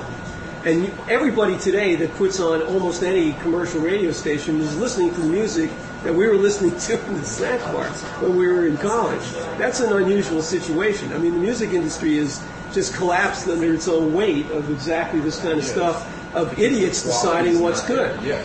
And it just can't continue that way, because there's talented people out there who want to do interesting stuff. So they're moving into little niche kind of things where they're pursuing particular, kinds of music, and they're kind of focused on that. And if you go looking for those focused things, you don't have an information overload thing. And I think it may not be overnight. The popularity isn't there. Well, who needs that popularity? I mean, that's the point. Wouldn't you rather have? You don't know what you're looking for, and you just want to find. Well, that's the problem. You want more people who do know what they're looking for. But you do want people. See, the people who are doing something interesting, they'd rather have 10,000 really knowledgeable listeners than a million people who are blowing hot one week and cold the next. The next cool thing that comes along. Unless you have the backers of some big company that are going to make you, pseudo stars, you don't need that. This website here, it's called CD, and it's kind of similar to what MP3 about. Musicians can sign up, and it's just like most of it all independent. This is all unsigned musicians, all unsigned artists, and they say it's for $35 of the setup, and then they take 9% cut of whatever you make, but the rest goes directly to the artist. And some of the albums are only $5, or if the artist starts to get doesn't allow you to listen. Yeah, I think that's the wave of the future. I really do. It even says you can do sounds like. And you put sounds like, and it gives you the list of sounds like. I actually have bought some CDs off of here. Is that on the search? Later on, those bands got signed because they were given them. Yeah.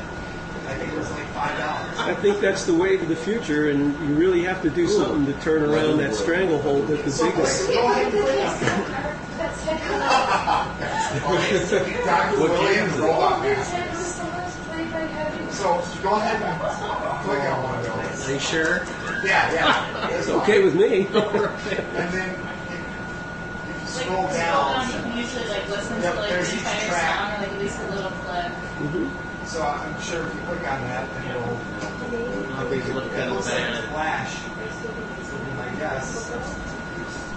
Oh, not Dr. Wicked?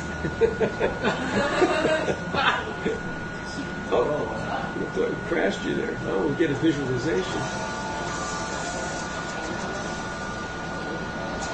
Kind of loses something like that. Yes. Slightly better CD. And I think she was saying she likes his music. She's on better speakers. Maybe not, man. I think that's the thing. I mean, it's the centralization of power in all this Sounds things. like creator. Strangles creativity. It's absolutely. Oh man! All right, I'm gonna check this out. Yeah, I bookmarked it. I like that second one though. Playing the heavy metal Nintendo. I didn't look close enough. All Nintendo songs played by heavy metal. The Nintendo game cartridges with the pictures. Oh yeah. Remember the original? I want to hear one of these. You want to hear one? Yeah. Well, you'll have to. My speakers are Castlevania 2, Excite Play. Oh man, Battletoads, Zelda.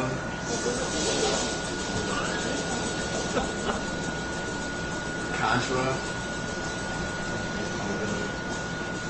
I'm gonna have to buy this. This is the whole reason I bought a Nintendo Wii in heavy metal form. Play all the old games. Yeah. Okay. Anyway, so You can play all the old games and just turn that on in the background. sidetrack there, but It's all right. It's about sound. It's okay. I agree. There's a lot of good bands out there that just don't get to play because you don't know, they get to play, but I mean, it's because, it's area or whatever. I've got one that's incredible that's from Brazil. Never would have heard of it, but holy crap. Yeah. music education. I didn't read this. If anyone wants to read it, I Let's see. That's interesting. Linux sound tools, read it. Another was using text paint. Yeah, she's having fun. I didn't realize it, but touch paint for kids, they have like a stamp for a cat. Well, you can stamp a cat here, but then you click and drag it, it looks like it makes the cat so it's funny. That's cool, yeah. Yeah, and it's got one for squirrel, and you can sit there and you click it a couple times, you change it, and you can try to make some squirrel like you're running. Did that cat ever catch the squirrel? Oh, I But that's my daughter. That's funny.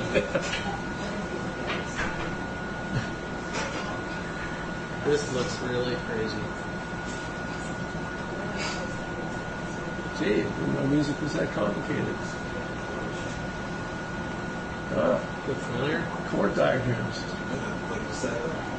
Yeah, I don't know. I can't skim this fast enough to comment on it. something a little Well, don't forget GNU Solfege, too. Any of you folks who want to sharpen your music skills, that's a very simple little program. It trains you with rhythm patterns and intervals and chord recognition and stuff like that. What's it called? GNU Solfege. Well, Solfege is the old system, where you learn to It really starts you. ear training, perfect training towards perfect pitch and things like that. And Isn't that really bad practice? Teach people chord progressions and tabs. what it's saying here, I don't know. Well, no, I mean, I don't know what this is doing, but Solfege wouldn't teach you that. It does teach you to hear better, I'll tell you that. Well, no, this is what I would go link on. Oh, this one that we're looking at As long as here. you understand theory behind it, you can learn them on tabs, but you should also understand intervals. But to learn the theory, you really have to learn the music before you learn the Right. tabs. Well, that's what I was just going to say. Right. Theory should follow to explain what you hear. If you learn the theory first, that's not the way to go about it. Right. You should learn music. When you hear something, you know how it goes. You can hear the notes. You can play the notes. You can play the rhythm.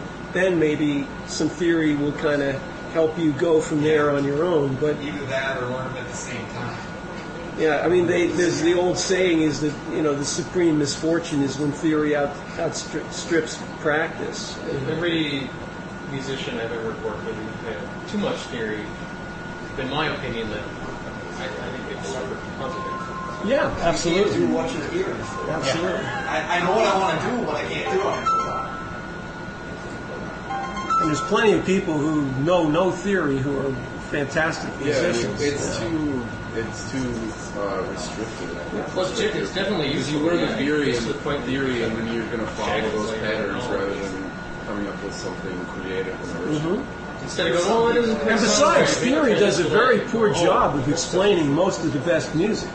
I mean, music is much more subtle than that, and it really does a poor job.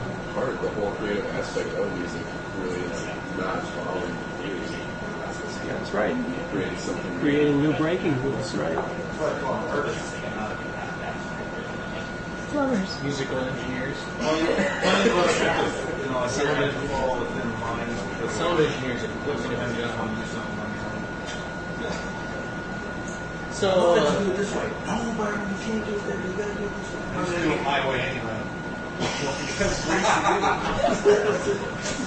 Banshee. Anyone use Banshee? Comes with Susie. What is it? What's it do? It's AKA rhythm box type music. Oh, I tried that on my great music player escapade. Escapade. Yeah. I I went full circle. Did you factor Started in on the the box, went around, did that Songbird, Banshee, whatever, right back to the box. I kind of like some things about Banshee, and they're saying it's getting better, and it does play videos. It's almost more like I think of the Windows media player instead of just an audio player with the sounds of it. Similar to that program.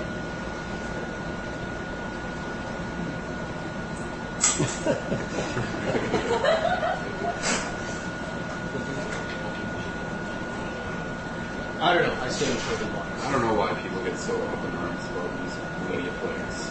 Because whenever I play an MP3 and media player, it touches my MP3 and tries to update my ID3 tape. Maybe I didn't want that. I was very pissed off at it for doing that. Updating your ID tag. Yes, it's very annoying when you have MP3s out Pretty work, sure you can and you got to check. internally No, you cannot disable turn that it. off. You absolutely cannot turn that off because I spent a half an hour trying to turn it on. Sure you can. No, Make you them can't. read-only files. Yeah, you can make them read-only files. That's the only way to do it. But it was really annoying when I had all my MP3s checked into Subversion for one of our programs, and I played one in Media Player, and all of a sudden, oh, it's changed.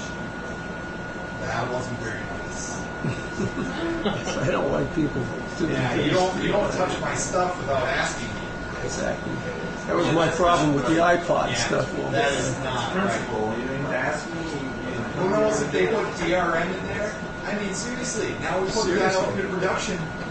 Can we guarantee that it's going to work? You got one. I mean, who knows what it did? It didn't tell me what it did. I know it updated the ID3 tag, but can I guarantee that that's all it did? Good argument for open source. Yeah, exactly. Yeah, but we took pretty much. You gotta go back to staging. Actually, 2-week release cycle. What I did was I just uninstalled Media Player and downloaded Audacity and just played it in that. No, it won't. I'm like, you know what? I don't want to deal with it. I'm used to nobody's going to get it. No. Okay. Absolutely, I agree. OpenGL3. We'll come get you when you want to pay. I'm trying to do away with triangles. Leave. Yeah, we'll come. I'm trying to do everything with the pixel shader languages. Is it good or bad? Or? It's good. It's going away. OpenGL has always been about drawing triangles on the screen, and we got more and more triangles, and then they came up with the shader language for like pixel shaders and vertex shaders, and now they're completely trying to go away from triangles. Pretty much you almost describe your objects as almost like a vector object in this vertex shader language. So kind of interesting. That's what's wrong with the X surface. I did read the bells, and I thought that was pretty cool, but I didn't know the color. Should Yay! I looked through the pictures. Oh yeah, they talk smoking citations. I thought the oddest thing from the article is that there's a difference between consumer seat and business seat. For the Oh, value add, right? They're adding value by. All I can say is it's a good thing this was under $500. That's all I can say. I don't know. Well, Like, coupon and it was article. under $500. I'm okay with that. Otherwise, I'd be unhappy. I didn't know Dell was in such dire straits. I mean, that's why they paint the picture in the beginning. Because they're like, they're down. If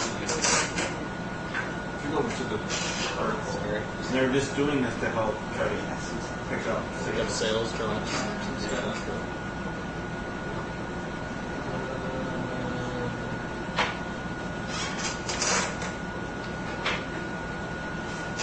Mel doesn't do business.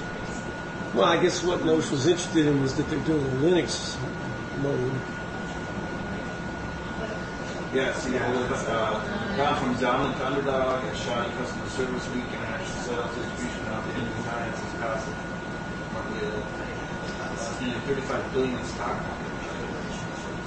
Serves them right, is all I can say. Because they a couple of years ago, they were making some nice laptops, and I bought this based on the fact that the P3 laptop I had is a wonderful machine, except it's getting a little slow now. Yeah, So I bought this, and the quality difference between just the plain hardware and stuff in it, topped that with the piece of crap Vista that they put on there, plus the fact that when I bought those extra hard drives and they sent me the carriage and the hard drive and didn't send me the screws, and then it cost me $17 to go buy 12 screws from them so I can install the damn thing. That, you know, so anything bad that happens to Dell at this point, I say, Why is it so hard? Why is it so hard to find good laptops as far as hardware? It's like the hardware is always crap. It doesn't matter if always. yeah, that's his favorite joke. That's the favorite. We had to tell Elliot's favorite joke about it. Said, "What, Windows XP are better, so I bought a Mac." Okay, I'll give you that. Yeah, the Macs have the better hardware, but I've heard stories about their hardware too not being really up to par with what I expect hardware to be. And they're not as good as they used to be. I mean, if you really think about the state of the hardware generally, in say when the 2CI or something like that was coming out. I mean, or what was that one that was the holy grail of the graphics machines? I forget what model that was. You know, it was like a $10,000 Mac toward the end of the 80s. Well, that was really a well-made piece of equipment.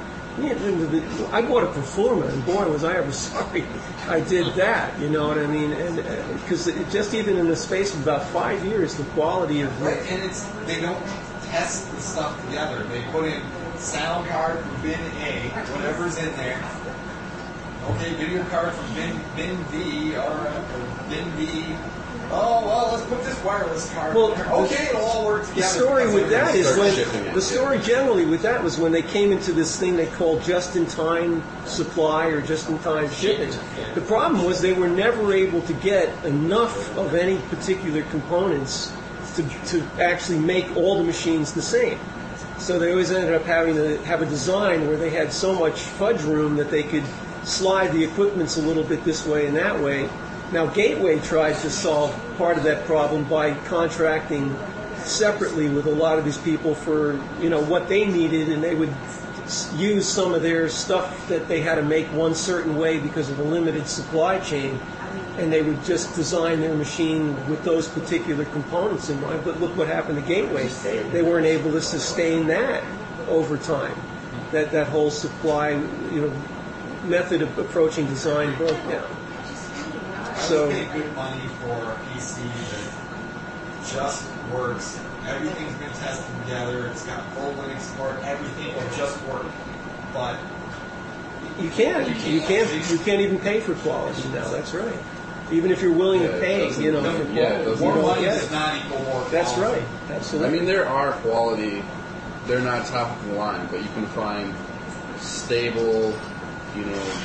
But then you're rolling the dice too, because one might be stable and the next one might have different parts. Right. I mean, if you're looking at parts, you can get stable, you can get quality hardware if you build it yourself. But then you also have to all of the machines that really work well that are commercially produced are tuned.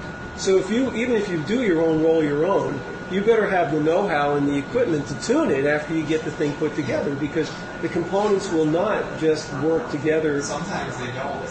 They sometimes don't work at all. Okay, I hope this stuff works together good. There are, you know, there's so many things these days you have to look for. Like, does your your motherboard support the extra features of your video card? Because now all the different brands of video cards have their own, you know, upgraded features that are supposedly make it work better with the special chipset. So you have to buy the same motherboard. Really, the only way you can get a stable system is you got to buy a crap video card. You buy a crappy video card, there's nothing to interface with. It doesn't have to be crappy. Well, not crappy. It's just you can't buy the top of the line. It's not going to be stable. That's just the way it is. When I was looking for a laptop, the one thing I really wanted was a good keyboard. I test drove a number of them, and you'd be typing around, you can feel, particularly the upper left-hand corner, the whole thing goes mush. Yeah, that's... And, you know, I ended up going with IBM. Expensive, and there's only, at that time, you couldn't really buy them through, discounters. So, in fact, when I was in Montana, I couldn't find a place to buy them. And I didn't want to buy a mail order unless I could actually test drive the keyboard and stuff. So I actually went down to their business service center and said, "You guys got an R40 sitting around? yo, Joe, can this guy play with your R40? And I went in, played around. Yeah, okay. And I said to the guy, "Do they ever offer discounts? Do they ever go on sale?" "No," he said. And he said, "But we do have this program, friends and family of employees." Uh-huh. And I got on the friend Right, list. exactly, yeah. And we didn't save a lot, but it was pretty good. Yeah, I found that with Fujitsu. Actually, I got a refurb Fujitsu. It's a Windows 95 vintage machine, but it's been running for like 16 years now. I almost never shut it off, and the lid literally is broken off of it. So I've just closed it and put it under a monitor that I plug it into now. And what I did was I kept bugging the guys, at the place for a refurb, and the guy finally gave me his employee discount number to buy this refurb because they went so quick that if you didn't get on them right away, and he knew that this was a good machine, and I was talking to him about something else, but we kind of struck up a friendship, but he finally gave me his employee discount number, and I bought the refurb machine off their quick buy website, and it's really, if I could buy a machine comparable quality of contemporary, state of the equipment, I would just love it. But that kind of thing has gone away. It's just, you can't even have access to the people in the tech support department that way anymore. It's become so systemized. You can't even strike up a friendship like that anymore. They probably wouldn't even be an actual employee of that company. That's probably, they're taking calls for them. Yeah, or, exactly. Three other hardware manufacturers and a cable company. Yeah. George. It's just things that kind of mushroomed out of the original way that this used to be working. Yeah, it really is to the point where I got to take an oscilloscope into Best Buy and go, okay, audio, yep, okay, it's zeros at zero. The audio card I had, it actually had like a 3-volt bias. It didn't even go to zero. It actually had a bias to 3 volts. Mm-hmm. The power supply didn't have big enough capacitor. That's probably why it died, because the power supply wasn't well enough built. It completely overheated because it's working way too hard, and it provided dirty power. You could actually hear it when it was plugged in versus on battery through the sound card. Because, the sound card was crap too, but you shouldn't be able to hear anything. There shouldn't be any frequency whatsoever on that if it was built properly. And it's just thing after thing of just cheap crap that the normal person. Yeah, they're looking for price. Yeah, they would be like, "Oh, there's just some weird buzzing noise," and wouldn't think twice about it, or just deal with it, and never realize that it's just crappy hardware that they produce. What I paid for the IBM was significantly higher than what I would have paid for Dell or something else, but it worked. And the only compatibility problems I've had was the Win modem, of course. That drove me nuts. And I finally gave up on the Agere driver was so bad, Agere eventually took it off their website. It was really flaky. Now I decided to try again here recently. The SmartLink driver works really nice. It was easy to do and it works really nice. And the only other problem I had with it was when loading Debian, for some reason the screen resolution wasn't that great. I had to dig around with the X-Winners. But other than that, it worked real good. And it's a good heavy-duty machine. It's a little too heavy on the heavy, but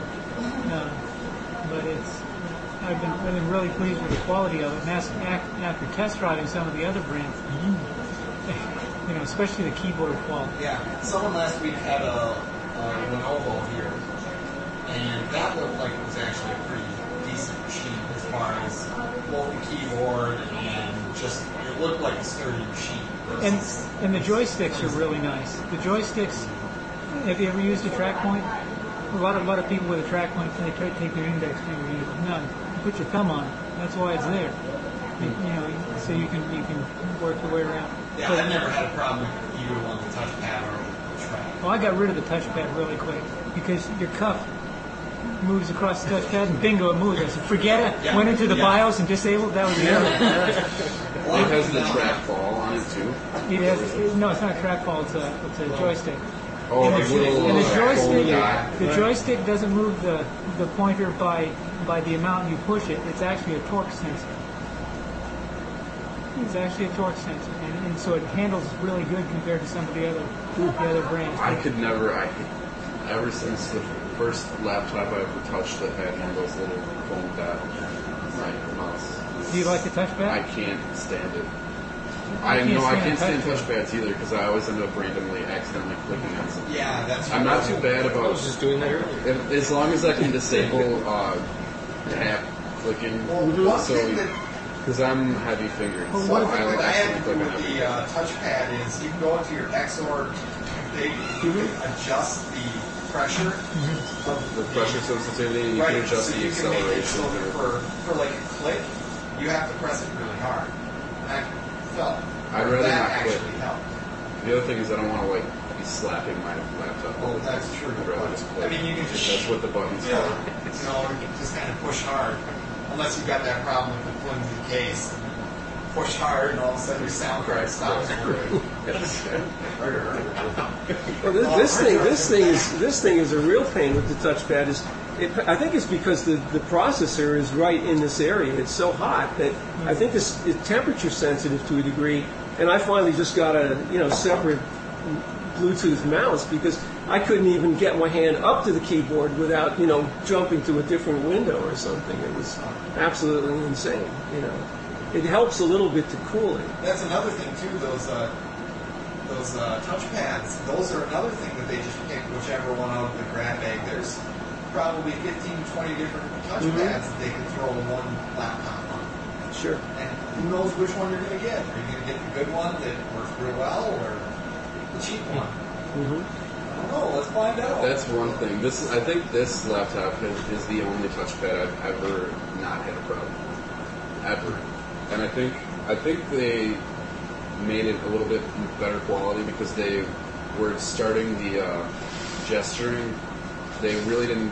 This version doesn't have the full gesturing like the iPod or the iPhone that you can pinch and you can pull apart to like zoom in and zoom out. And there's lots of different gestures you can do to save time and be more efficient. But it does have 2-finger scrolling, which is incredibly useful.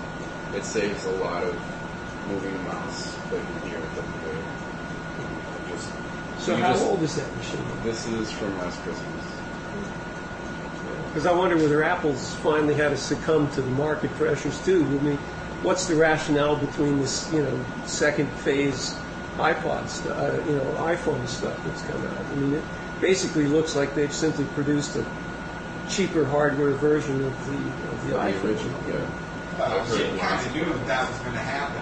Release the expensive one. When people stop buying that, release the less expensive. Yeah, well, that's the point. They're succumbing to the market pressures. Just When like people everybody else. stop buying that, then you release the bare bones model that's built way cheap. Yeah. Dim 4. Anybody? Who? Dim. Isn't that a Chinese diver? Open source conferencing. I didn't look at this. I opened it up and went, With the name like Dim, that will work really well in business. Yes. That'll go far. You need to create a new creative team there. Tell your boss, yeah, we're going to use Dim. What? So I didn't go through any of the how-tos, but it looks like if you care to learn how to hide your software versions on your server, might be a good idea. Security-wise, that's a good idea. It's Definitely don't Makes want the sense. hackers knowing what version of the software you're running, because then they're just going to look up in their little chart. well, they all spit that out by default. Yep, their little Your exploits default poster Apache on the web wall. page, and it tells you exactly what you're What running. version? Yeah, it tells you. Even Hacker- doesn't your even hacker friends tell you like, the kernel that you're running. Yeah, I mean, they should Yeah, just they have do. an add-on that also lists all the cracks that you're susceptible to. Yeah. It wouldn't be that far of a jump, just another table lookup. And it's pretty much just the 404 page. Will give you the Apache information almost. I think by default. What about Get off. PIDOF. How do you say that? Anyone use that? What's the idea? What's the difference in that and PSAUX? Yeah. I don't know. I don't know. Try looking it on. I think you can get the process ID. Process ID of? Yep. Okay, Or that each could be process useful. ID. That could be useful.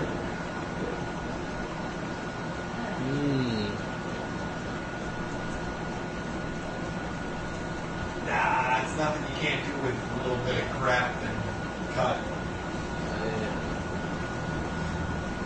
Not there? Oh, it is there. Manic.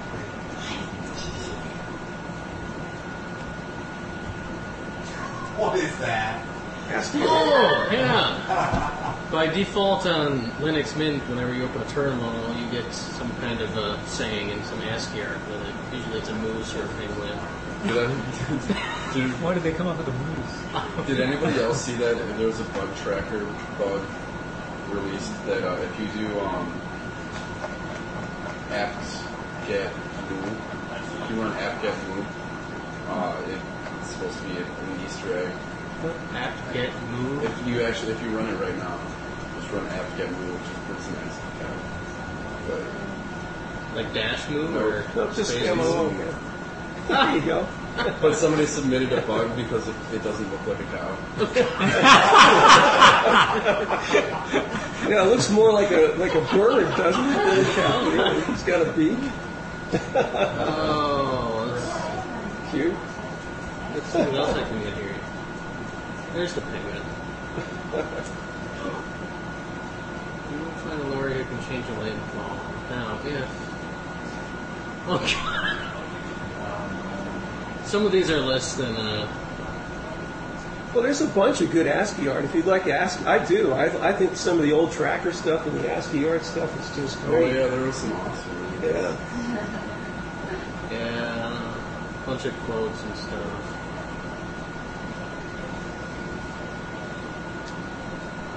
Is that like the rhinos in the jungle that'll put out your fires? I don't know. That's what I'm talking about. Yeah, it's supposed to be crazy. Yes, that's an awesome. Oh, yeah, I got yeah. that rhino. One of the old rhinos that put out forest fires. There you go.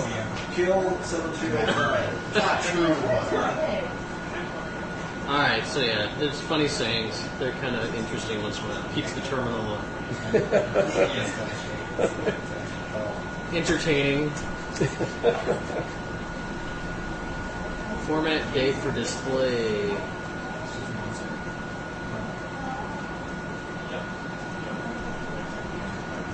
Date plus format. Looks like a date format, so interesting. Maybe. I might use that. Alright, so anyways, some other how-tos there. So why would you want to disable control? because it reboots your PC. Yeah. And it's not too kind to Linux file systems. That's the problem with it. Well, it should initiate the standard shutdown. Yeah, it's generally. I think you can. It's actually. Yeah, you can set it. I think that's become the general practice now with the distributions. But raw Linux, it'll just cold boot your machine, boot your just straight boot it, just like reboot now instead of shutdown now, and that can be quite unkind to your file system. Mine calls up the logout screen. If you're in graphics mode, GNOME probably catches that. But if you're at terminal, I'll bet you it'll Just shut you right down. It may not even start shutdown. Some of them will just do. Some of them will just do reboot dash now. It depends on the distribution, probably. Reboot dash now. Or reboot. That just is just a hard shutdown, isn't it? Or it's a restart. I think that initiates the shutdown. Doesn't sync the file system. Reboot doesn't sync the file system. Well, it looks There's here. another option for. You might be right about GNOME catching because it looks like it's in the Etsy event data control. If you change, there's an exec shutdown R now. Never happened on mine. Go to the terminal and try Do a man on shutdown.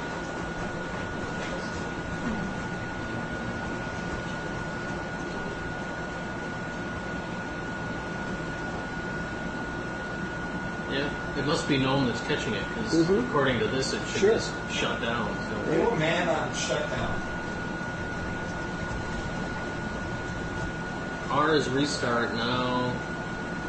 No, this will go for a normal shutdown. Yeah, that is a normal shutdown. Request that the system be removed after. I don't. Yeah. Wait, what are the other options here? There's Do halt. man reboot. Let's see what it says that does. Are you done? Cancels a running shutdown, so you can cancel it. It's It's probably running a not script. full. That's right. Shutdown runs a script, but reboot does not. RE.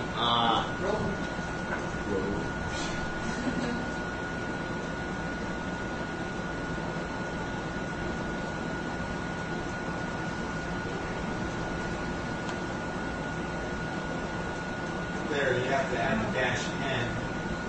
Does not call sync. Oh, It will make you add the dash N though. Right. This can cause data loss.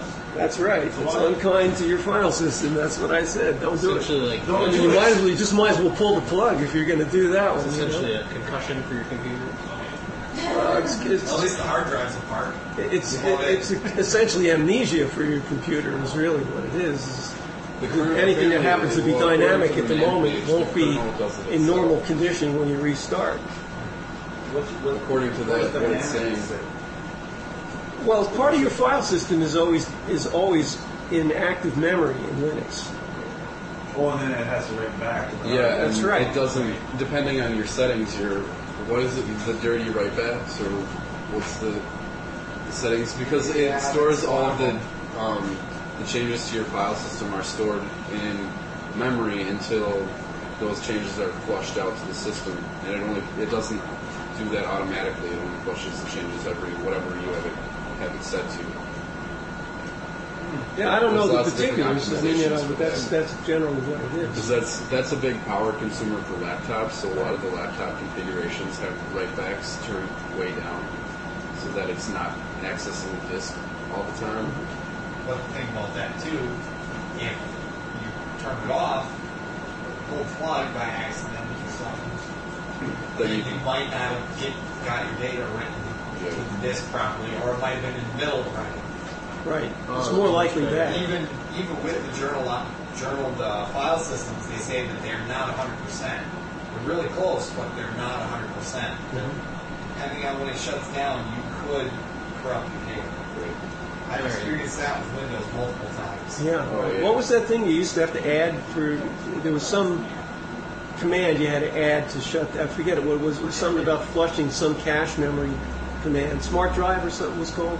I think you had to, in Windows, the smart drive, you had to always make sure that it wrote to disk before it would shut down. There was some. This was the earlier versions of Windows. I remember something like that too. 95 version, I Yeah. think. Yeah. What's similar to that is what Linux is doing. It doesn't write everything back. Right.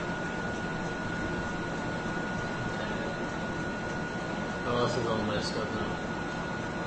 You remember recording? Oh yeah, I'm gonna shut it off though, so no one's listening anymore. Yeah. Oh, really? Probably the same person, just aired out. The session was still open for a little bit while you relogged in. Now, don't forget to rename that before you start the stream back up. I almost did that. Make sure you add the date.